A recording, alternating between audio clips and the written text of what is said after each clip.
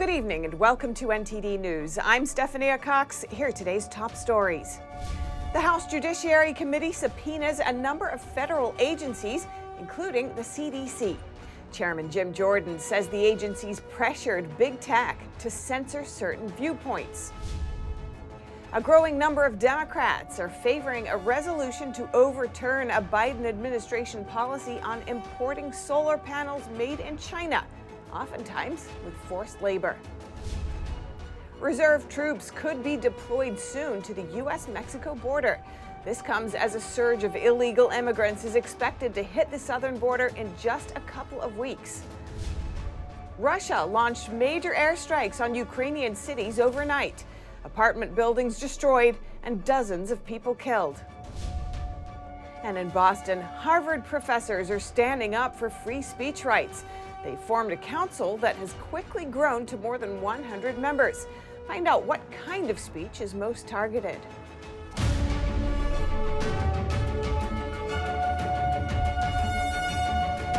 Another round of subpoenas coming out of the House Judiciary Committee. Now the committee is aiming to question the CDC over alleged censorship. Committee Chairman Jim Jordan sent the subpoenas to the CDC, the Cybersecurity and Infrastructure Security Agency, and the Global Engagement Center. Jordan says these federal agencies and big tech companies have weaponized their power to censor conservative viewpoints online. He added that the agencies failed to adequately respond to previous voluntary requests in March. The subpoena letters don't list any specific allegations the committee is investigating, but raise concern over censorship more broadly. The subpoenas request a broad range of documents and communications from the agencies by May 22nd. And another House committee probed the actions of the CDC this week. The president of the American Federation of Teachers, or AFT, is under fire for her comments during a House subcommittee's hearing on the pandemic. Earlier today, I spoke with Dr. Scott Atlas for his perspective. Dr. Atlas formerly advised the White House Coronavirus Task Force and now serves as a senior fellow at Stanford University's Hoover Institution. Let's see that now. Dr. Scott Atlas, welcome back. It's great to have you on again. Thanks for having me. Now, Randi Weingarten is facing heavy criticism for not taking responsibility for her support and advocacy of school closures during the pandemic. A number of people are demanding accountability. Do you think this criticism and these calls for accountability are warranted? Absolutely. I mean, it's really one of the most heinous abuses in modern times that the teachers and teachers' unions were influential in closing our schools, closing America's schools, not just in 2020, but in 2021 and in some cases 2022. I mean, even in 2020, just to be clear, the data was already in from more than a dozen countries: Norway, Sweden, Spain, the Netherlands, Ireland, Iceland, Switzerland, France, Australia, Germany, Greece, South Korea, and even our own CDC. Okay, young children that were healthy had a minuscule risk from COVID. It was known, according to our own CDC, I'm talking by July 2020, that it was severely harmful to close schools, particularly low-income kids and minorities, massive explosions in depression, suicidal ideation, self-harms. And then it was also known by the Europeans that the data was in, and in the summer of 2020, teachers did not have a higher risk than other professions. In fact, open schools were not associated with more infections to teachers or to the community. This was known, and it was denied by the teachers' unions. During Weingarten's testimony, she conceded that she had consulted with the CDC several times beginning early 2021, and she also confirmed that her proposals had been accepted by the CDC. These include a work-from-home option for teachers with compromised immune systems and to revise the guidelines if a new variant emerged. Some are labeling this as undue influence. What's your take? Well, I don't think it has any role in public policy, although I think, as a voter, as a citizen of the country, and of course, as a valued profession, teachers, of course, have have to be able to express their views. But I want to point something out here, which was teachers are low risk as a profession. The average age of a K through 12 teacher is something like 41. Okay, 92% of teachers are under 60. This is a low-risk profession for COVID. It's not a high-risk profession. And, lastly, or not lastly, but in addition, the Chicago Teachers Union, the New York's Federation of Teachers, the National Teachers Unions, and in many different cities, were pressuring for school closures even during 2021 and 2022. I mean, this is extremely, really a hideous abuse of the public, because we entrust our kids to teachers. And if the teachers understood the data, if they were capable, they wouldn't have said that. So they were either incapable of understanding facts or they were lying. Either way, they were unfit to teach our children. And so finally, overall, what impact do you think the prolonged lockdowns had on school children across the country? Well, I mean, the data is undeniable, and it's a very tragic answer. When you review the insurance claims of March of 2021, we see that explosion of teenagers, drug abuse from the isolation, teenagers, particularly teenage girls committing suicide. We have massive explosions in depression, in anxiety. We have a new obesity crisis in young people. The average weight gain for more than half of college-age kids in America was over 25 pounds. That's obesity.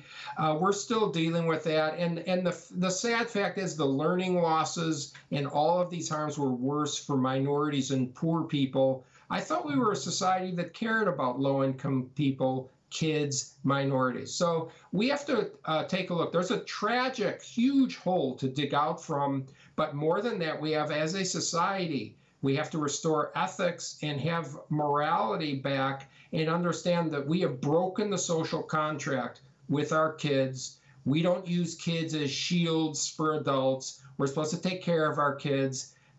We have a long way to go to restore what I consider an ethical society. Dr. Scott Atlas, Senior Fellow at Stanford's Hoover Institution and former advisor for the White House Coronavirus Task Force, thank you.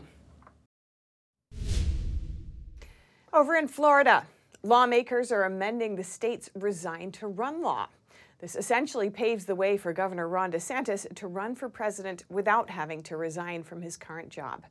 Both chambers of the Florida legislature have approved the provision, which was tacked on to a sweeping election bill. The bill now says elected officials must give up their current job if they run for higher office, except when they run for president or vice president of the United States.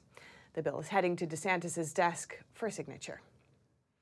And looking now at the environment and China, which sells solar panel parts, oftentimes made with forced labor, and a supply chain that ends in the U.S. Republicans and a growing number of Democrats are questioning the Biden administration's freeze on tariffs in the name of ramping up the solar industry. NTD's Melina Weiskup has the details. On a vote of 221 to 202, the House voted to overturn a Biden administration rule on solar imports that allowed Chinese solar manufacturers who use forced labor to dodge American trade laws and dump inferior product on the United States.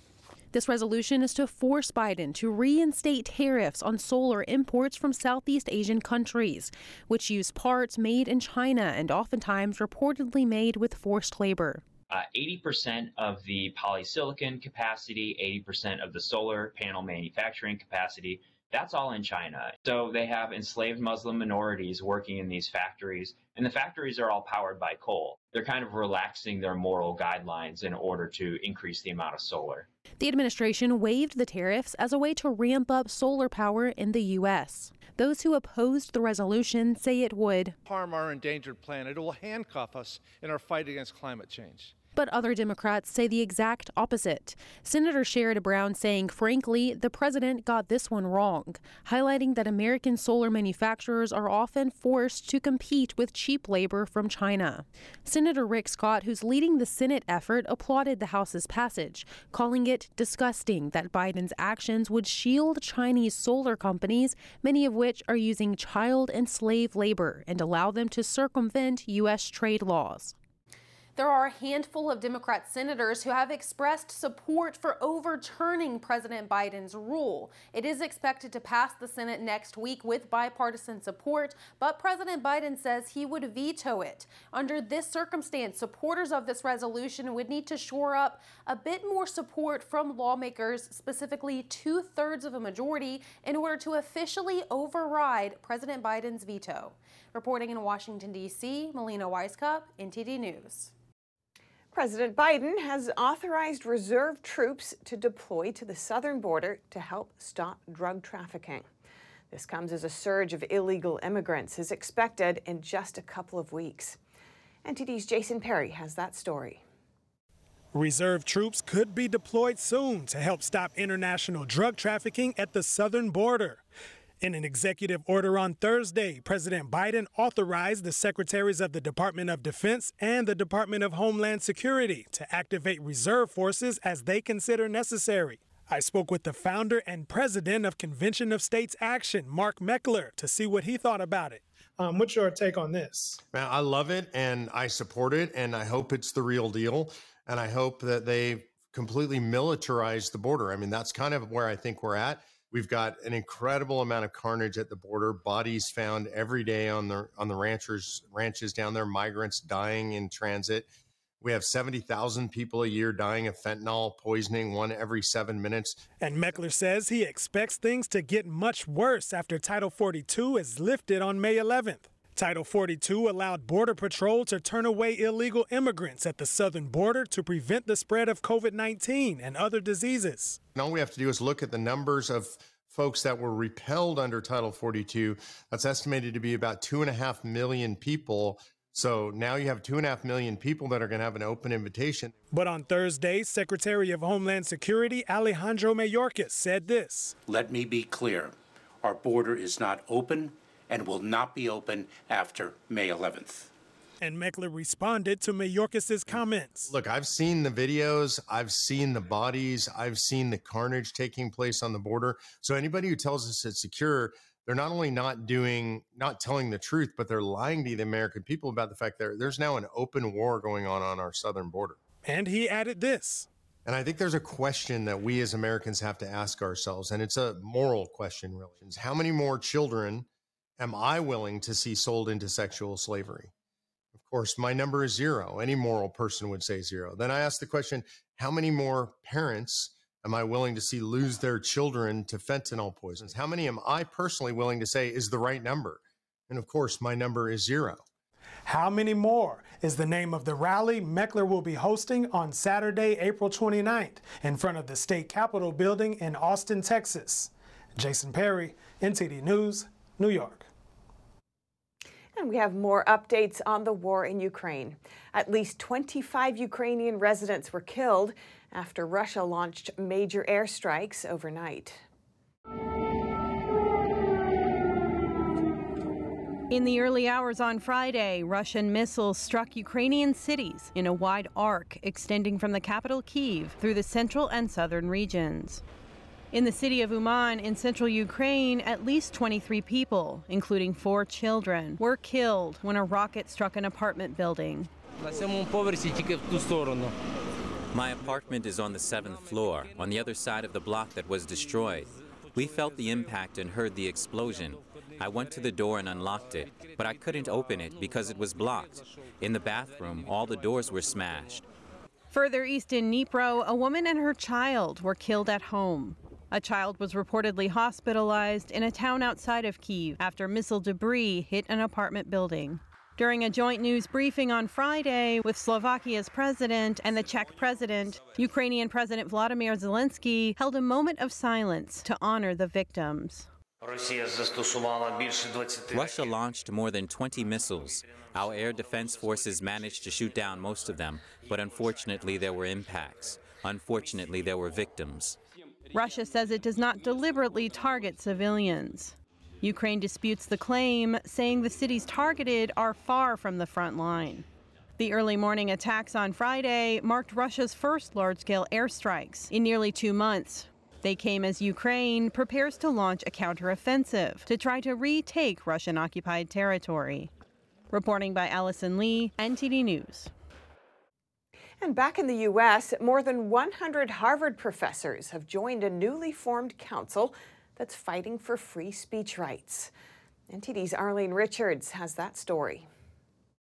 A new initiative at Harvard University hopes to protect free speech and academic freedom.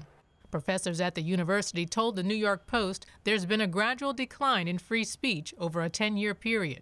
He announced earlier this month the Council on Academic Freedom has now grown to more than 100 Harvard faculty members. 2 weeks ago, the council's co-founder, psychology professor Steven Pinker, wrote in a Boston Globe op-ed, "The embattled ideal of academic freedom is not just a matter of the individual rights of professors and students. It's baked into the mission of a university, which is to seek and share the truth." But members of the council said the censorship of free speech has entered a crisis mode. According to the Foundation for Individual Rights and Expression, or FIRE, between 2000 and 2022, there were 1,080 attempts across the country to punish scholars for exercising their free speech. I spoke to FIRE's Director of Faculty Outreach, Comey Fry, to find out more. And what we've documented is that there has been a huge spike in attempts to sanction scholars, starting in about between 2015 and 2017, and then again spiking in between 2019, 2020, 2021. So those are the two biggest spikes, but since 2000, just a completely consistent increase every year. She said one of the topics of speech people are overwhelmingly targeted for is race. For example, if you're on the left politically, if you're advocating for example, teaching critical race theory, teaching about ideas of like systemic racism in American society, you're more likely to be targeted by the right. And specifically at Harvard, she said, faculty are more likely to be targeted from the left. It may be that students there are a lot more progressive than they are elsewhere. It could be that professors there are under a lot more scrutiny by people on the left.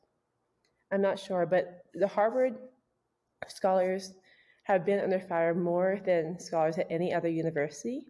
She said undergraduate students are the leading source of targeting because they outnumber the faculty and because they can use social media to exert a lot of pressure in numbers. We reached out to Harvard University for comment. We haven't heard back yet. Arlene Richards, NTD News. If you have any news tips or feedback for our show, you can email us at eveningnews@ntd.com. And coming up, a new documentary film looks into what's behind the mass exodus from the Golden State. 700,000 people have moved out in the past 2 years. We talk with the film's producer. And in the WNBA, Brittany Griner opens up in her first public comments since coming back from Russia, including about why she was there in the first place. That story and more coming up.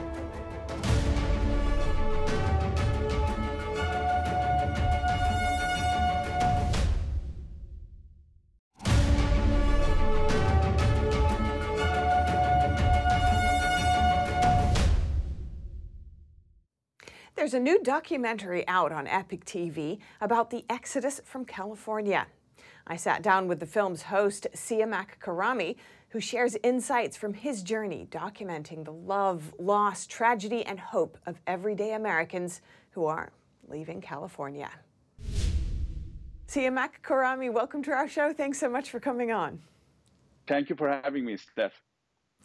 Now, wonderful documentary, Leaving California. What made you want to produce that? You know, over the last 2.5 years, I've been interviewing guests on my show called California Insider, over 300 experts. And they've all told me about problems California is facing. At the same time, we saw this trend of people leaving the state. So we wanted to go out in the field and figure out why are people leaving and how people are impacted on the ground. And what we found was fascinating, which is in this 70-minute documentary that you just mentioned, Leaving California, The Untold Story. Absolutely. And through this process, did it change you at all on how you see California? Yeah, at points it was, we met a lot of different people. Some had a lot of resilience. We had business owners that have been robbed multiple times and they kept continuing. We met different kinds of people. And at points, I was concerned about my team leaving the state because of all the problems that we could see and the experts telling us. But at the same time, we met a lot of people that love California, and we saw this love and hope in the same process that we saw all the problems. And what exactly is giving you hope there for California? A lot of the people that are leaving, they still love the state.